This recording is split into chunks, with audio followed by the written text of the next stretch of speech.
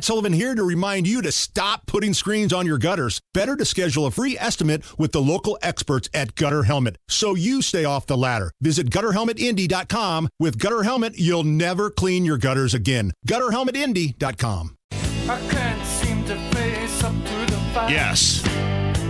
Yesterday, Kevin and I were subjected on Monument Circle to a grown-ass man laying in his underwear, acting like a turkey. Why would some person do such a thing? Well, we're going to get into that in the next segment. Because first, we have to talk about Nancy Pelosi. We have to? I mean, I don't know what's worse. A grown-ass man in nothing but his underwear laying on the ground on Monument Circle acting like a turkey, or Nancy Pelosi. Rob, you're giving me nothing but bad options here. So, obviously, yesterday, a big day in the House, as we talked about the new incoming Republicans saying they're going to investigate the Bidens. And Nancy Pelosi, since she can't be in charge of things anymore, taking her ball. She's not quite going home yet, but stepping out at 837 years old. She is stepping out of Democrat House leadership. With great confidence in our caucus, I will not seek re-election to Democratic leadership in the next Congress. For me, the hour's come for a new generation to lead the Democratic caucus that I so deeply respect. And I'm grateful that so many are ready and willing to shoulder this awesome responsibility.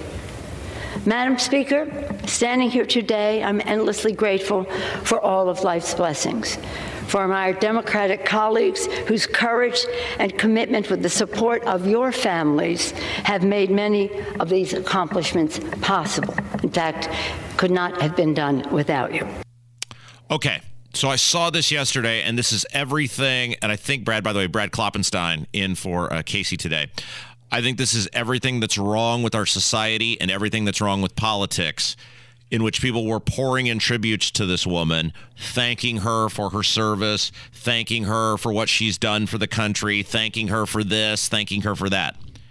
There is nothing noble or celebratory about Nancy Pelosi. I should send her an email thanking her for stepping down. She is everything that's wrong. And what I mean by this is a person who has been in elected office since 1987. Brad, I'm a grown-ass man in my late 30s. I was 3. I graduated high school. I was 3 years old when this person took public office. And during her time in public office, there is nothing. Let's look at where the world was, or this, more importantly, where this country was in 1987. The strength of America, the power of the American economy, where American buying power was, and compare that to where it now is today. There is no part of America that you look at the past 35 years other than innovations in science and medicine and things like that. Obviously, that is markedly better, but very little of that has anything to do with Nancy Pelosi or the federal government. And you would say, wow, American life is markedly better because Nancy Pelosi, what? I don't know. We don't have big hair anymore. Nobody's wearing the bright neon colors that they did in 1987. Yeah, you're right. Everything's worse. I mean, what? Other than we have the internet. And in that time, Nancy Pelosi and her husband have been able to enrich themselves through legalized insider trading and amass immense wealth at our expense. She does things and has managed to create a colossal fortune based on doing things every single day that if you or I did them, we would go to federal prison. We would be starring in an episode along with this FTX guy on a future episode of American Greed.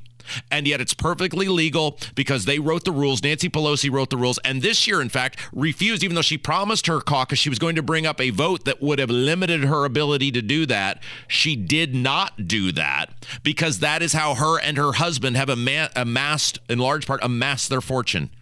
There is nothing noble about this person. She was born with a silver spoon in her mouth. Her father was a very powerful political person. She is everything that is wrong with politics and government, and yet not just Democrats, but also Republicans are lauding and applauding and thanking this person on her way out the door.